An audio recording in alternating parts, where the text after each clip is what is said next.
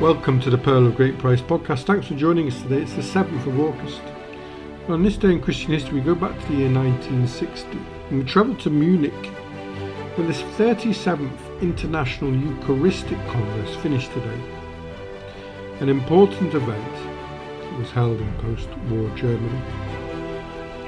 Munich had been chosen by Pope Pius XII as he had previously served there as a papal nuncio, and approximately 430 bishops and 28 cardinals attended the Congress.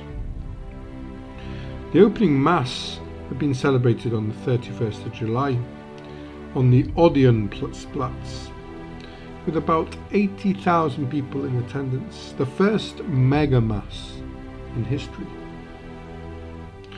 Cardinal Joseph Wendell adopted elements of the liturgical movement by celebrating Mass not with his back to the people, like in the Tridentinian rite, but celebrating it looking towards the people, and by reading the Gospel not in Latin, but in German.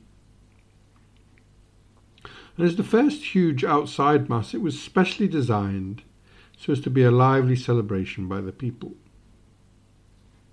A young Father Ratzinger was present. He would become Pope Benedict XVI, and described it as a preparation for the Second Vatican Council, and a milestone replacing the previous spectator liturgy with a dynamic performance. One of the reforms that would come out of Vatican II was the new rite of the Mass that would be first celebrated in 1965 by Pope Paul VI. See the podcast of March the 7th. Eucharistic congresses have become gatherings of the Church to bear witness to the real presence of Jesus in the Eucharist. National or international in scope, they bring together people from a wide area and typically involve large open-air masses. Eucharistic adoration, the Blessed Sacrament, and other devotional ceremonies take place over 7 days. The first international congress took place in France in 1881 and was inspired by a laywoman, Marie Tamisier, who spent a decade lobbying clergy to get it to happen. Since then, in all there have been 51, with the last one taking place in the Philippines in 2016. The one we remember today in Munich was the 37th, and is remembered for the laying of a foundation stone for a Church of Atonement near the former Dachau concentration camp. There was also another reason for choosing Munich as the site of the Congress. It was the prior involvement of Cardinal Wendell and the German bishops in Catholic-Protestant dialogue. Indeed, Germany was the main country in which Catholic activity in ecumenism was flourishing. At first secretly under the Third Reich, but then openly after the war with growing popularity. So the Munich Congress was also a landmark in ecumenism. And according to the Vatican, it was at Munich in 1960 that Ecumenical Relations began to take on their full importance at Eucharistic congresses. Hardly had the preparations for the Second Vatican Council begun, then Blessed John XXIII decided to establish a secretariat for the promotion of Christian unity.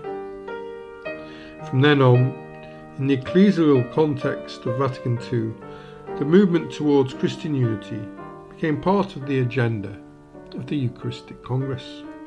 See the podcast of May the 25th for more about the ecumenical imperative.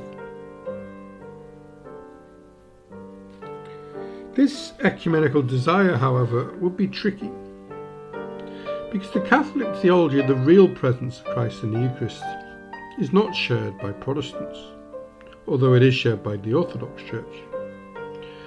But historically it was mocked as being superstitious magic by many Protestants. In England the word hocus pocus comes from the Latin hoc est corpus meum, this is my body, which is recited at the key moment in the Eucharistic prayer at every time. And hocus pocus and the hokey cokey were used to mock Catholics.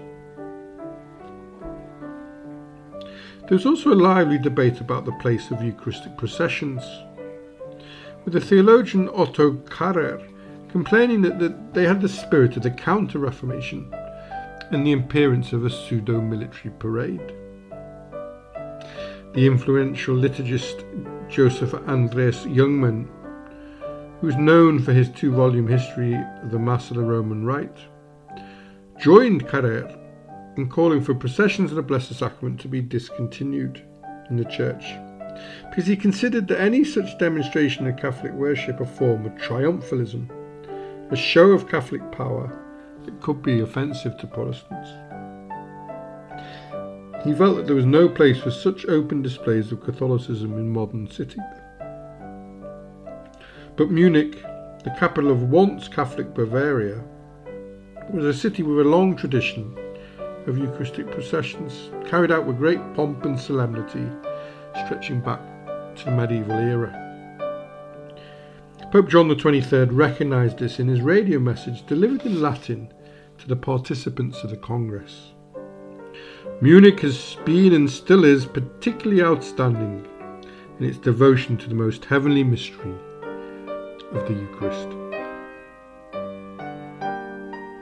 The Congress was closed by celebrating Mass on Theresienwiese, a large square in Munich, which also hosts the Oktoberfest every year. That's all from the Pearl of Great Price today. Thanks for listening. Join us tomorrow if you can, as we look at the life and the thoughts of the Danish philosopher Søren Kierkegaard. For this year's archive of podcasts, visit www.pogp.net. And if you'd like to give any feedback, you can email us on pogppod@gmail.com. If you have time, please subscribe and share the podcast with friends, and have a lovely day wherever you are. And thanks for listening.